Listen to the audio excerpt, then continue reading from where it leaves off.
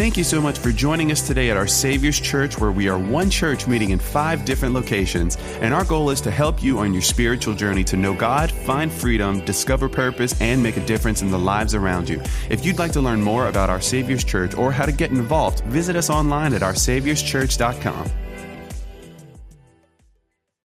Have you ever needed a genuine miracle?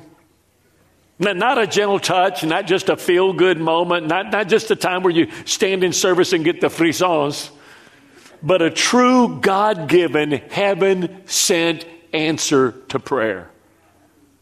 Have you ever needed one of those? Have you ever needed one of those and you've been praying for other people, and while you were praying for them, you were watching them get their prayers answered? You were watching God change their mates or give them a better situation that they needed, or bring their child back home, and you just stood there kind of like waiting. Maybe you're waiting for a mate. How many of you are waiting for a mate? Raise your hand. Well, then you need to hear the other hand of this. How many of you are waiting for God to change your mate? Don't raise your hand. Pastor Don's too busy. He doesn't need to do all that counseling. The sewage was backed up. We don't need any more backed up sewage in his house. Maybe you're waiting for God to bring a prodigal home. Maybe you're waiting for an answer to prayer for a loved one, a brother, a sister, a family friend. Maybe you want someone to be freed from addiction that's bound. And you see other people who've come out of that situation, and you go, man, if they would just let God do in them what happened in you, it would be amazing. Well, what do you do when you're waiting? Like what do you do when you're waiting?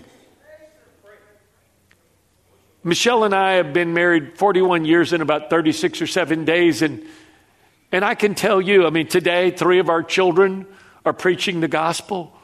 Okay, our 4th one, well, actually 4 of our 5 living children are in ministry today, preaching the gospel. And the other one's halfway back. He's almost through building his testimony. How many got some building their testimony? Raise your hand.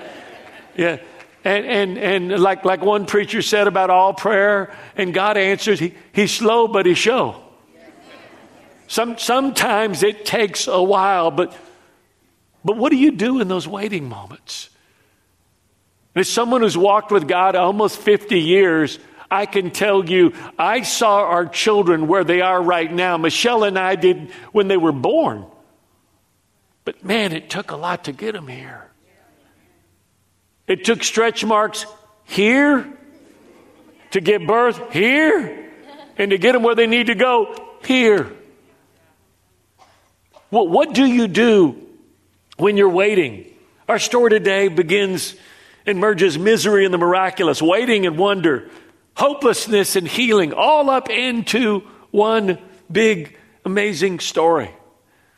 We're going to start today in Mark chapter 5, and we're going to learn about what you do in the waiting. What you do in the waiting. In Mark chapter 5, we pick up the last part of an amazing story. Michelle and I just got back from Israel. We were there 6 weeks ago. And in this area, Gennesaret, there was a man called a Gadarene demoniac. We don't know his story, how he got to where he is. We simply know that by the time he reached some sort of maturity, he was simply known as the naked Gadarene man who hung out in the graveyard. No one could chain him. They put chains on him and he broke them. Obviously, they tried to clothe him. Usually, just like every one of the mass shooters or people that do some heinous thing, usually when you start pulling back all of the layers of what happened, you see someone who was abused and neglected. It's been said that hurt people hurt people. It's usually people that have been deeply hurt in their upbringing that later on want to express all that hurt and anger somewhere else. We don't know how he got there. We simply know that he came to a place in his life where literally he was identified by his affliction. He was identified by the fact that he was naked.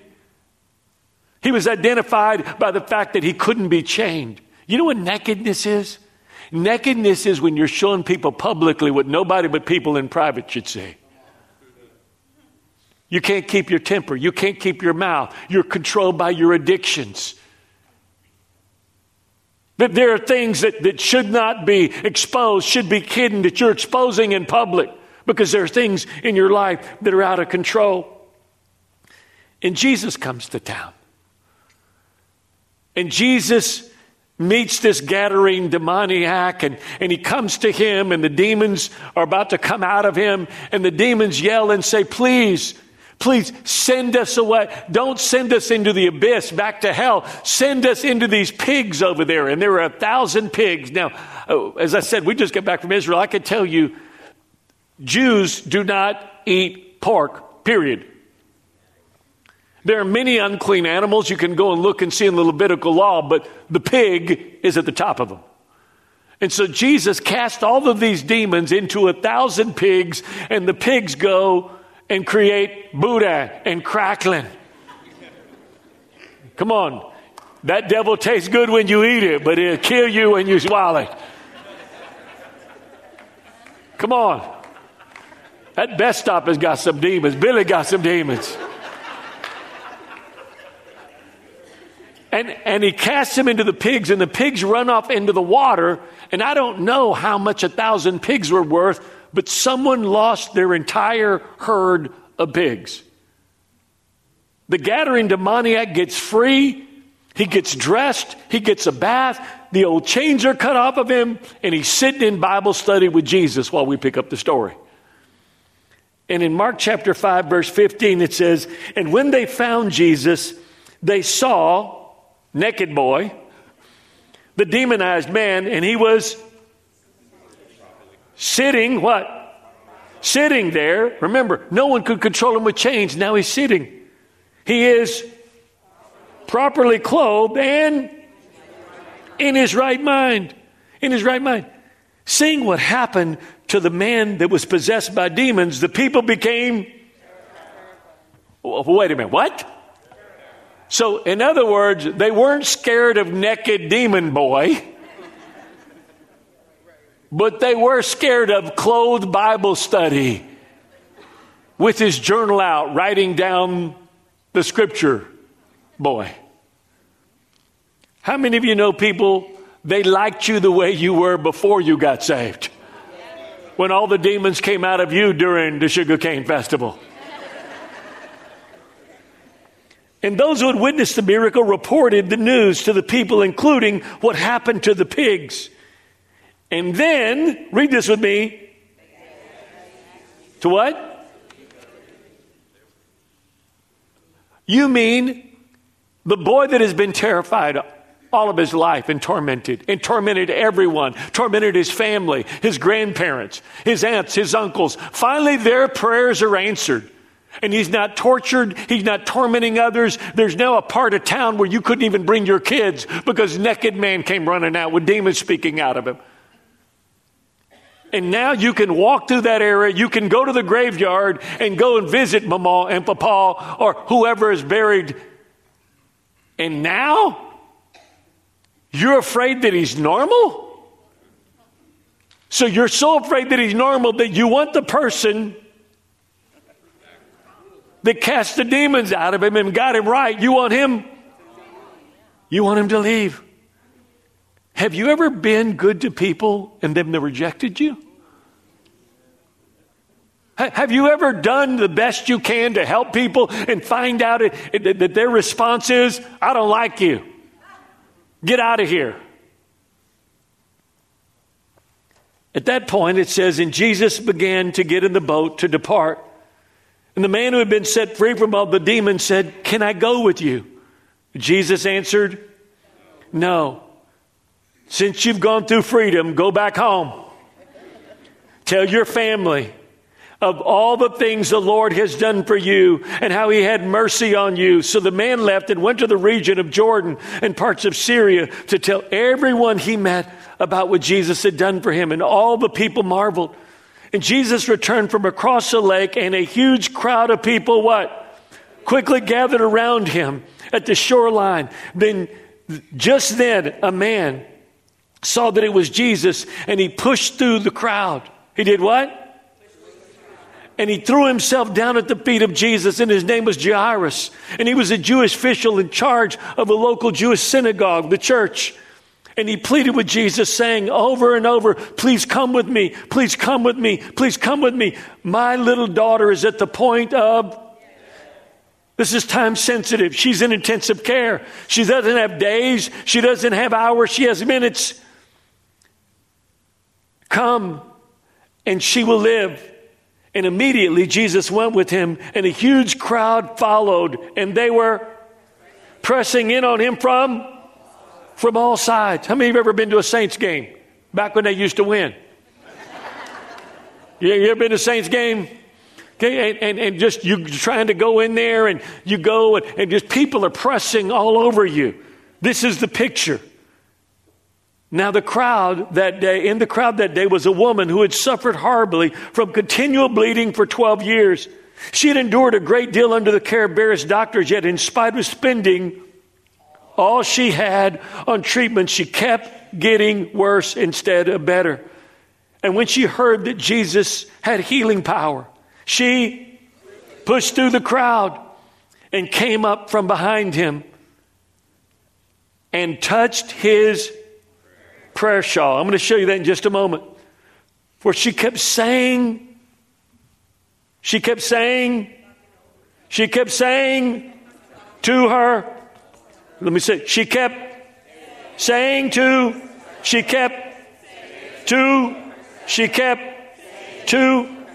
if only I could touch his clothes, if only I could touch his clothes, if only I could touch his clothes, if only I could touch his clothes, I know I would be immediately healed. And as soon as her hand touched him, her bleeding immediately stopped.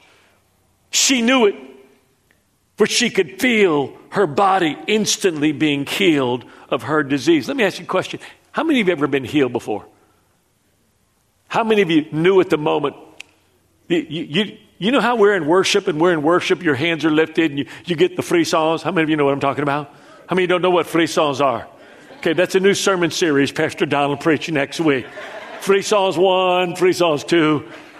It's a Cajun word for chicken skin, goosebumps. When you're in worship and you feel the presence of God, you know what that is? That's a little preview of what heaven's going to be like. So can I say something to some of you who don't know what to do in worship? What are you going to do when you get to heaven? And the presence of God was there. It was emanating from Jesus. And she reached out, and even though thousands of people were touching him, only one person touched him. That's probably one of the greatest mysteries to me of being in ministry for almost 50 years. Is you're preaching a message that you believe is from God, from God's word, and you preach it, and then somebody walks out and goes, that's exactly, it changed my life. And somebody else goes, that was all right.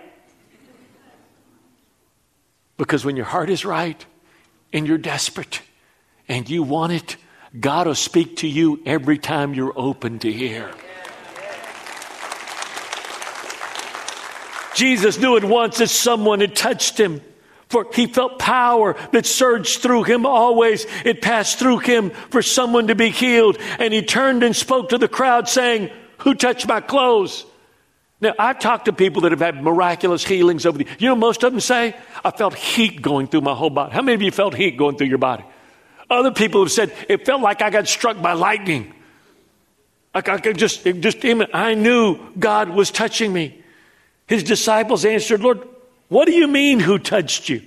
Look at the huge crowd around you. They're all pressing up against you. You know what I love about the disciples? They never got it. Ever. They were in church every day and never got it. But Jesus' eyes swept through the crowd. They're all pressing up against you. But Jesus' eyes swept through the crowd, looking for one who had touched him and received healing. And when the woman who experienced the miracle realized what had happened to her, she came and she was trembling with fear. And she threw herself down at his feet saying, I'm the one that touched you. And she told him her story of what had happened. And Jesus said to her, Say this real loud with me. What did he say? Daughter, because you dared to, your has healed you. Go with in your heart and be free from your suffering. And before he had finished, the people arrived. Remember, they were on their way to Jairus' house. His daughter's about to die. She's in her last moments. Said, there's no need to trouble the master any longer. Your daughter is dead. But Jesus refused to listen to what they were told. Listen carefully. If you're going to follow God and obey this word and walk in this spiritual family, there's some people you're going to have to refuse to listen to. It's not that they're bad, they're just blind. It's not that they're bad, they're just blind. Your daughters died. Jesus refused to listen to what they were told. And he said to the Jewish official, what all of us need to say while we're waiting for a miracle, don't yield to fear. All you need to do is what? Keep on believing. So they left for his home. But Jesus didn't allow anyone to go with him except Peter and his two brothers. Now, don't you know that aggravated the disciples? How would you like to be one of the 12 and every time you get ready to go somewhere, Jesus goes, Peter and John, you come with me. The rest of you guys stay over there. It's like, why is it Peter, James, and John? I mean, it's all Peter, James, and John. Peter, James, and John. Peter, what about me?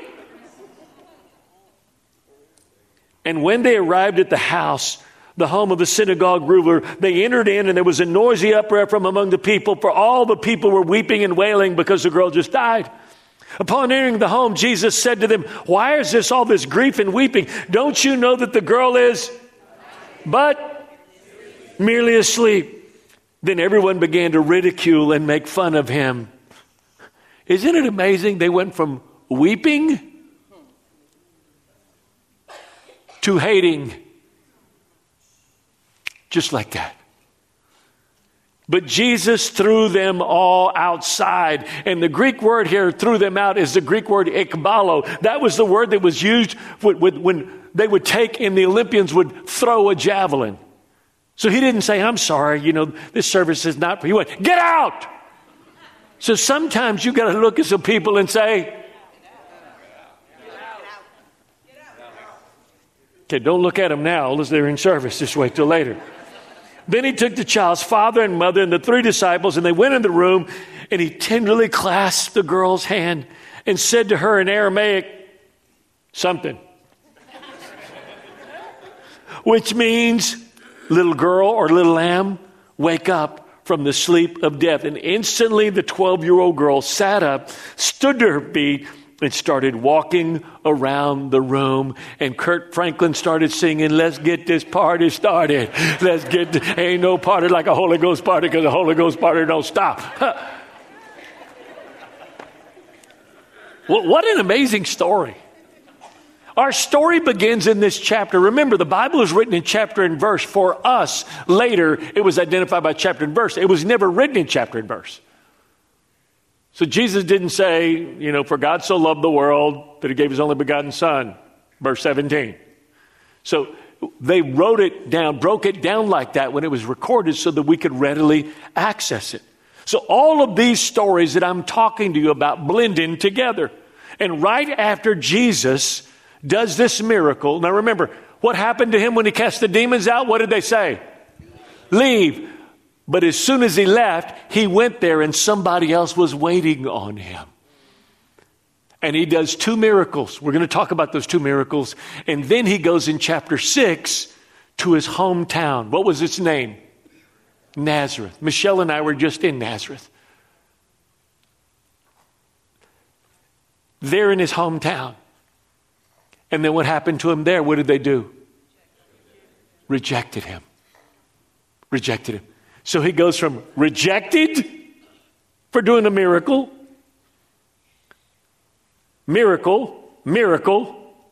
loved, accepted, rejected. Now here's what's so powerful about this. Look at me. The enemy always wants to wound you where God wants to use you.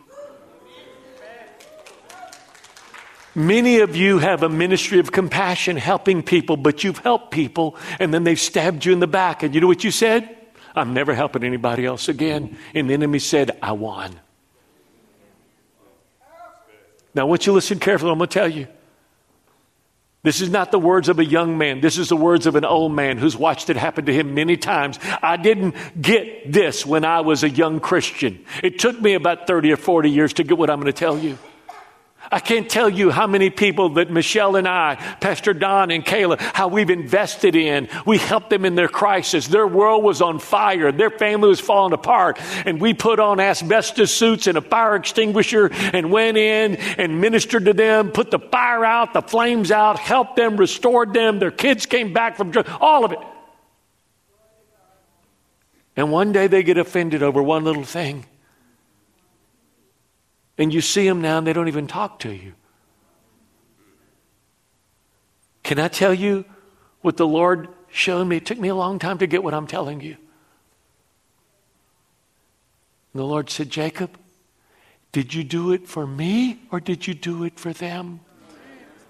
Because if you did it for them, your reward comes from them. But if you did it for me, you can sow in one field and reap in another.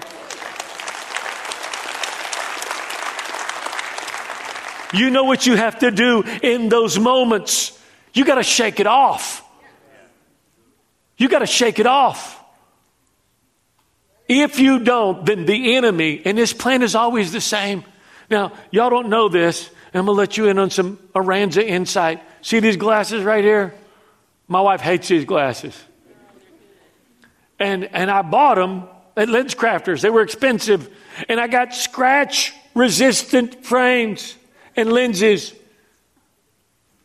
LensCrafters lying. I mean, within a few months, I got scratches. Anybody know what I'm talking about? Okay, we'll talk to a lawyer after this service. Laborde Earl's my LensCrafter. And I have these other glasses that are nice. They're kind of round, cool glasses, and I look smart when I wear them. Kind of glasses you look like somebody would be going. But these glasses are scratched, so even though I see you, there are parts of you that are distorted because of the scratches on these glasses. And the enemy's plan is to wound you at a place in your life where God wants to use you. So from that point on, you see everyone through the wound. God can use you with scars, but He can't use you with wounds. He can't use you with wounds. And you got to shake it off of you. Jesus told the disciples, go into cities, heal the sick, cast out demons, just like He did. And He said, and if they reject you, when you leave the city, walk outside the city and do what? I remember they had sandals. Everything was dusty. It's very mountainous, sandy. Shake the dust. Why did He say shake the dust off? You know what we were made out of? What were we made out of? God breathed into the dust of the earth and He made you and me. And listen, the enemy's plan is to get rejection to stick to you. And if you don't shake it off, if Jesus didn't shake that off from the Gadarene demoniac, then there would have never been the woman with the issue of blood. There never would have been Jairus' daughter, even though he goes into his own hometown and the Bible says he couldn't do many miracles there because of their unbelief. I don't know who this is for. I think it's for a lot of us. But some of you have been really hurt by people you tried to help. And in your mind and in your mouth, you made a vow. I'm never going to trust them again. I'm never going to trust like that again. Let me remind you of something I've told you before. All people are going to hurt you. You just have to decide who's worth hurting for. How do you know that, Pastor? Well, how many of you are married?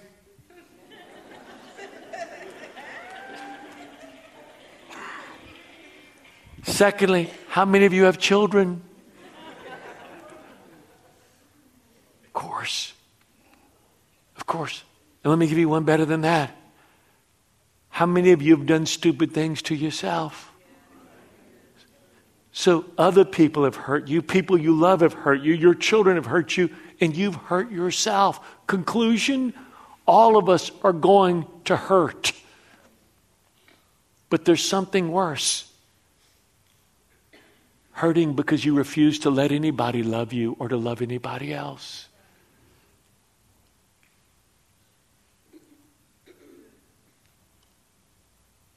We have 6 children.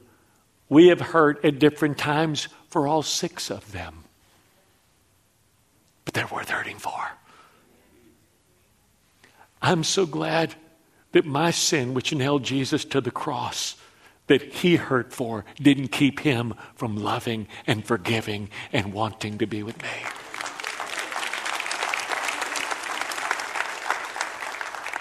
This woman with an issue shows us what to do when we walk through our issues, waiting for a miracle. The first thing that we know that she did is she pushed through. Say that. The woman had been bleeding for 12 years. She probably weighed 80 or 90 pounds. She spent everything that she had. The story says that she came up from the back of Jesus. No matter how weak she was, she pushed through men probably 5 or 6 times her size, and she pushed through them to get to Jesus. When I was growing up, my spiritual grandfather, Pastor Keith, many of you remember back in the day, who came here in the late 70s and then ultimately sent me here to Lafayette in 1979. He always pastored with his father-in-law, who started churches. He was a church planter, horse and buggy, outside Waco, Texas. In Waco, outside the surrounding area, Mahia, Groesbeck, West, those of you who know that area. If it rained, the farmers couldn't come in because they came in on horse and buggy. Their beds were apple crates. That's what they slept on. If the farmers didn't come in because it rained, you didn't get an offering. That means you didn't eat. So many times an offering was, here's some corn that we've harvested. Here's some grain. Here's some meat from a cow that we slaughtered. And that man, Pawpaw Weathers, who was an Assemblies of God preacher for 60 years, was like a grandfather to me from the time I was 14 years old. And he used to tell me this all the time. Jacob, persistence is greater than genius. And then he'd look at me and say, and son, you're no genius. Look at me. The first thing as a child of God we must understand is we got to keep pushing through.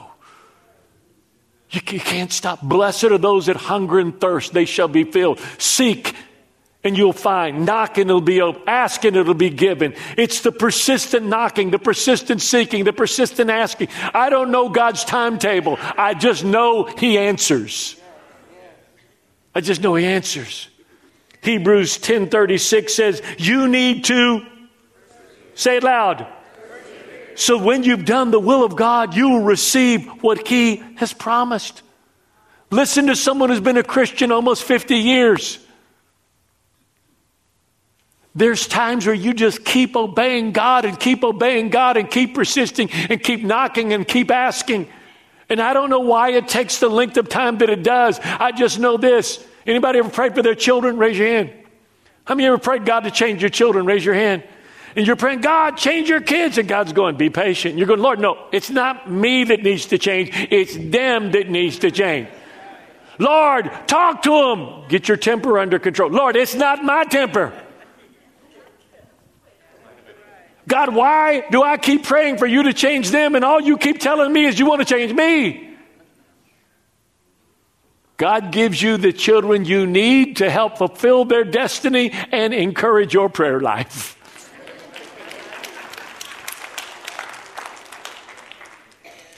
Here's the second thing. She kept saying to herself, if I can touch even his clothes, I will be healed. Listen to me. Faith not only talks to God, faith talks to itself. Faith talks to itself. All the people that touched him, but only one person was saying, if I can but touch. And she actually ends up touching his shawl. I'm going to show you that here in just a moment. My friend Dr. Darius Daniels, who we love to hear, says it like this. It's not what happens to you, it's the story you tell yourself. Look right here. There's some of you that have been abused as a child. I'm so sorry, and God wept too. But it's not just what happened to you, it's the story you keep telling yourself. That's what I deserve. That's always going to happen to me. People are always going to take advantage of me. Or it can be, God's going to heal me in this area, and I'm going to reach out and help other people that are broken just like me to know they can be healed too. It's not what happens to you. It's the story that you tell yourself. I didn't have a father. Was the story I used to tell myself. First scripture my spiritual father taught me is, when your father and mother forsake you, I, the Lord, will take you up. So I went from not having an earthly father I could count on to a heavenly father who would never leave me or forsake me. It's not what happens to you. It's the story you tell yourself. She kept saying to herself, if only I could touch him. Faith talks to itself. It talks to itself. Here's the third thing. She touched his prayer shawl. Now I want to show you what that looks like. In Israel, when we were there, that's the other slide. There you go. See that right there? That's a prayer shawl. And Michelle and I were there on Shabbat. Their Sabbath starts Friday night at sundown. And you see, we went to a Shabbat meal. All of these men with these prayer shawls. And they're praying over each one of their children. We were at a large hotel restaurant where they did a big Shabbat meal. And you see all of these families and these fathers there, and their heads are covered. And they serve a element of communion. And then they pray over every one of the children, lays their head on the father's chest, and he prays over them and blesses them. And they go and get parts of their meal. And that continues all through the evening. That is a prayer shawl. Here's what Jesus was wearing, and she was saying, if I could just touch that. I don't have to touch him. If I can just touch his prayer shawl. Prayer always touches Jesus. But what's amazing, Leviticus 15:25, this woman had been bleeding for how many years? Do you know the Bible says in Leviticus 15:25 that if a woman is bleeding, she's unclean and she can't touch anyone? During her cycle, she was forbidden to touch anyone. So for 12 years, this woman couldn't touch anyone. But Jesus touched her. She couldn't touch anyone. Prayer always touches the heart of God. It doesn't matter how big. It doesn't matter how long. It just matters the sincerity and the very cry. Her prayer was simply reaching out and a touch. Here's the fourth thing. She had prayer and the promises of God. Let me show you. The prayer shawl is called the talit. Now let me show you what was on the end of those. See this thing? That represents, watch this, I'm going to read it to you, the word and the promises of God. Numbers 15:38. Speak to the children of Israel. Tell them to make what? Tassels on the corners of their garments throughout their generations, and put a blue thread in the tassels on the corner, and you shall have the tassels that you may, and remember what? The commandments of the Lord your God to do them, that you may not follow the harlotry of which your own heart and your eyes are inclined, that you may remember to do all my commandments and be holy for your God. Look at me. This isn't a good luck charm. This isn't like, this is my holy gris-gris juice. I have one at the opening of this is a life manual to be read. And look at me. It's important. You need to be in the Word every day. But being in the Word every day doesn't ever replace meeting God every day. This is the commands. This is the commands. This is the rules. But it's not the relationship. You need them both. Now, I might get some of you in trouble here, men, but let me ask you a question. How many of you been married a long time? Raise your hand. We don't need to ask dates, just a long time. Okay? How many have been married at least a few years? Raise your hand. Okay? That wasn't many hands. How many married? Raise your hand. Okay, good. Whew. Let me ask you a question. How many of you know right now while I talk to you where your marriage license is? Okay? How many of you men like me don't have a clue? Okay, now I'm going to ask you another question. No, not good or bad, just a question. How many of you have kissed your marriage license lately? Y'all mad at it? First of all, I don't know where our marriage license is. Okay. Matter of fact, on January the 15th, 1983, when we got married, not 82, baby, 83, when we got married, okay, I don't know that I've ever seen the marriage license since the day that I signed it. Okay. I don't kiss the marriage license every day, but I do kiss that Cajun princess every day. Listen carefully to what I'm going to say and not to what I'm not saying. Sometimes we have God the Father, God the Son, God the Holy Spirit, and God the Bible. I love this word. I read the whole New Testament the first 2 weeks I was a Christian. I've memorized a lot of this word. But reading the Bible isn't a good luck charm. It is a manual that should drive me to my knees to meet the very God of this Bible every single day. You need relationship. I need relationship with God. Each of us need relationship with God. She grabbed a hold of the promises of God.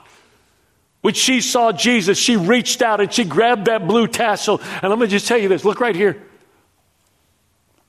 All of our children but one are walking in their destiny right now. But for most of them, I didn't see them. All I had was the blue tassels of the presence of God and the promises of God that I wasn't turning loose of until what I saw with my eyes matched what this book said would happen to my children.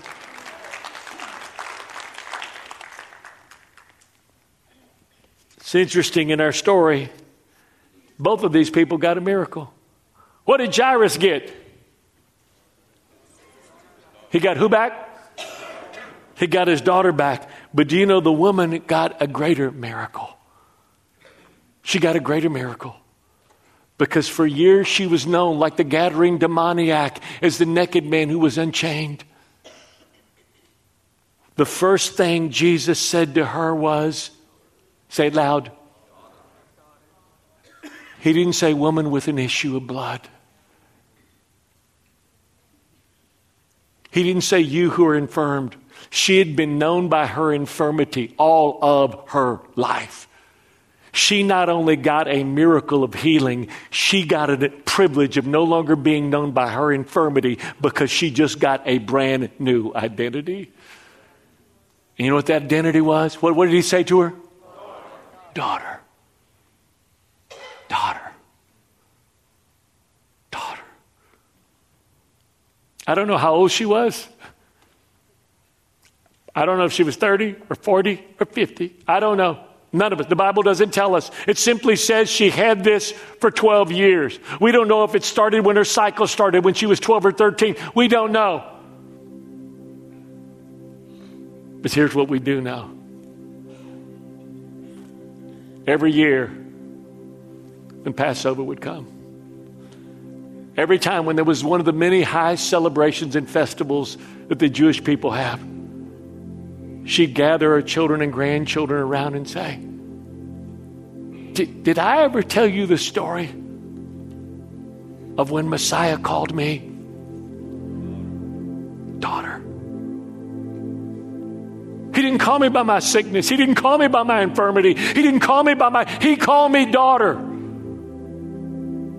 He called me daughter. You know what's amazing? Sometimes people just want a miracle from Jesus. They don't want a relationship with Jesus. Sometimes they are in the situation they're in and they wonder, why am I always in a painful situation? Look right here. If the only time you ever seek God is when you're in crisis, God loves you enough to keep you in one. He loves you enough to keep you in one. She became a daughter. She got something greater than a healing. The greatest miracle God ever performs is not when he opens blind eyes. It's not when he makes people who are lame walk. It's not even when he raises people from the physically dead. It's when he finds someone who's dead and lost in sin and marred and scarred by sin and their own choices in their family of origin. And he takes them right out of Koto. Come on, don't act like nobody lives in Koto. He takes them right out of Delcom off a shrimp boat with their white boots. He takes you out of generations of immorality and addiction, and he pulls you up, and he raises you from the spiritually dead, and he washes you in his blood, and he fills you with the power of the Holy Spirit, and he fills you with the message of hope. And then he says, daughter. I don't know why, but people have told me that I'm intimidating. I think they're just afraid of Mexicans. Can I tell you who's not intimidated? My children. They just walk in the house and go, you're intimidated by my daddy? Daddy, come see.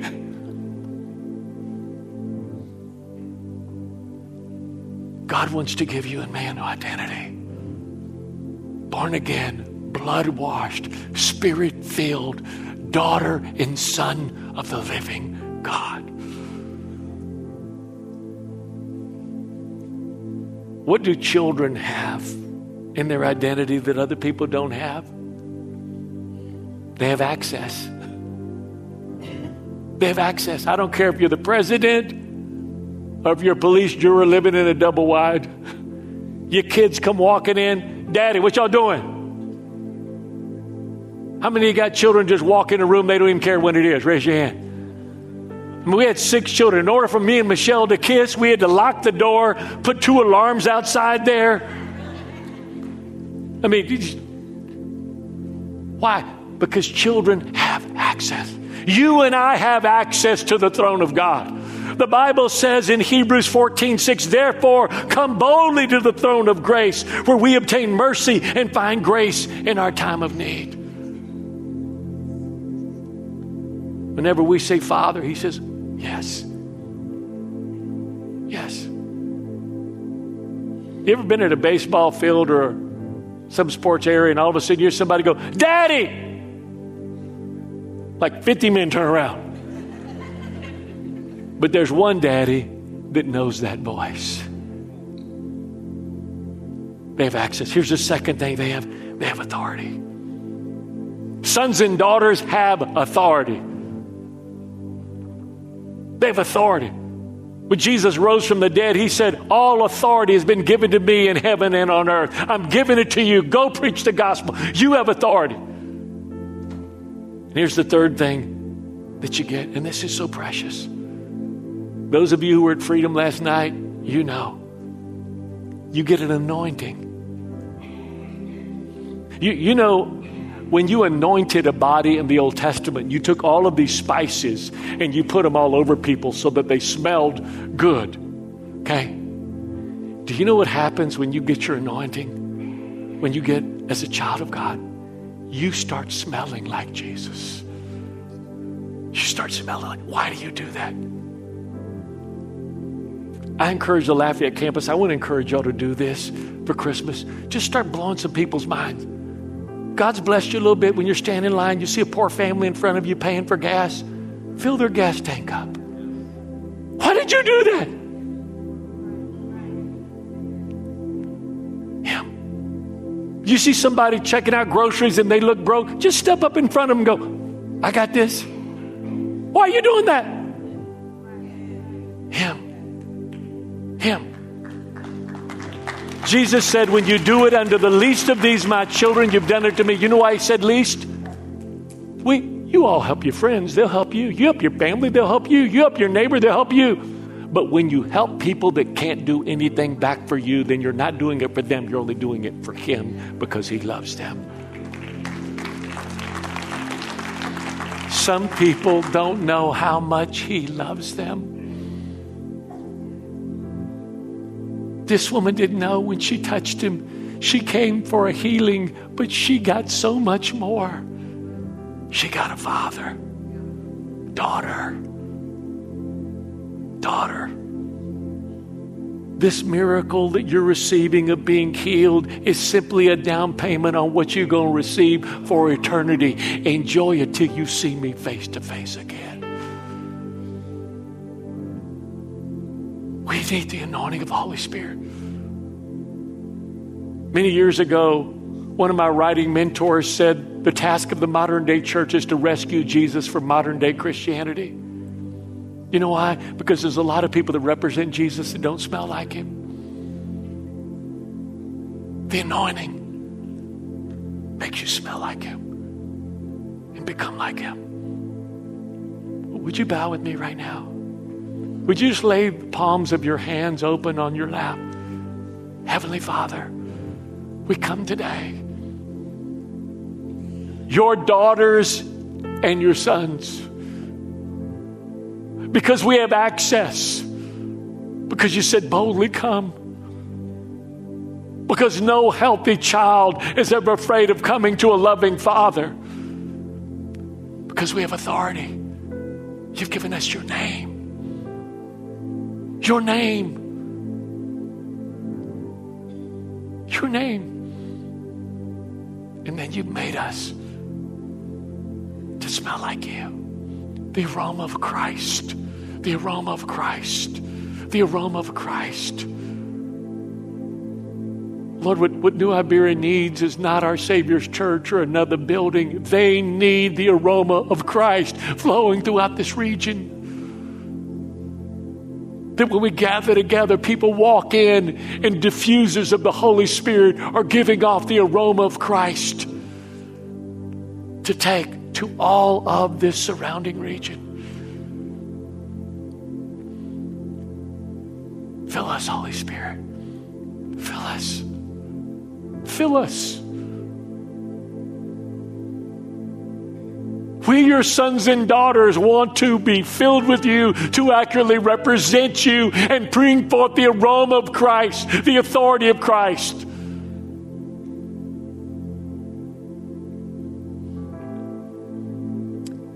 And now, with every head bowed and every eye closed, I want to ask you the most important question of your life. Jesus said, unless a man or woman was born again, they wouldn't see the kingdom of heaven.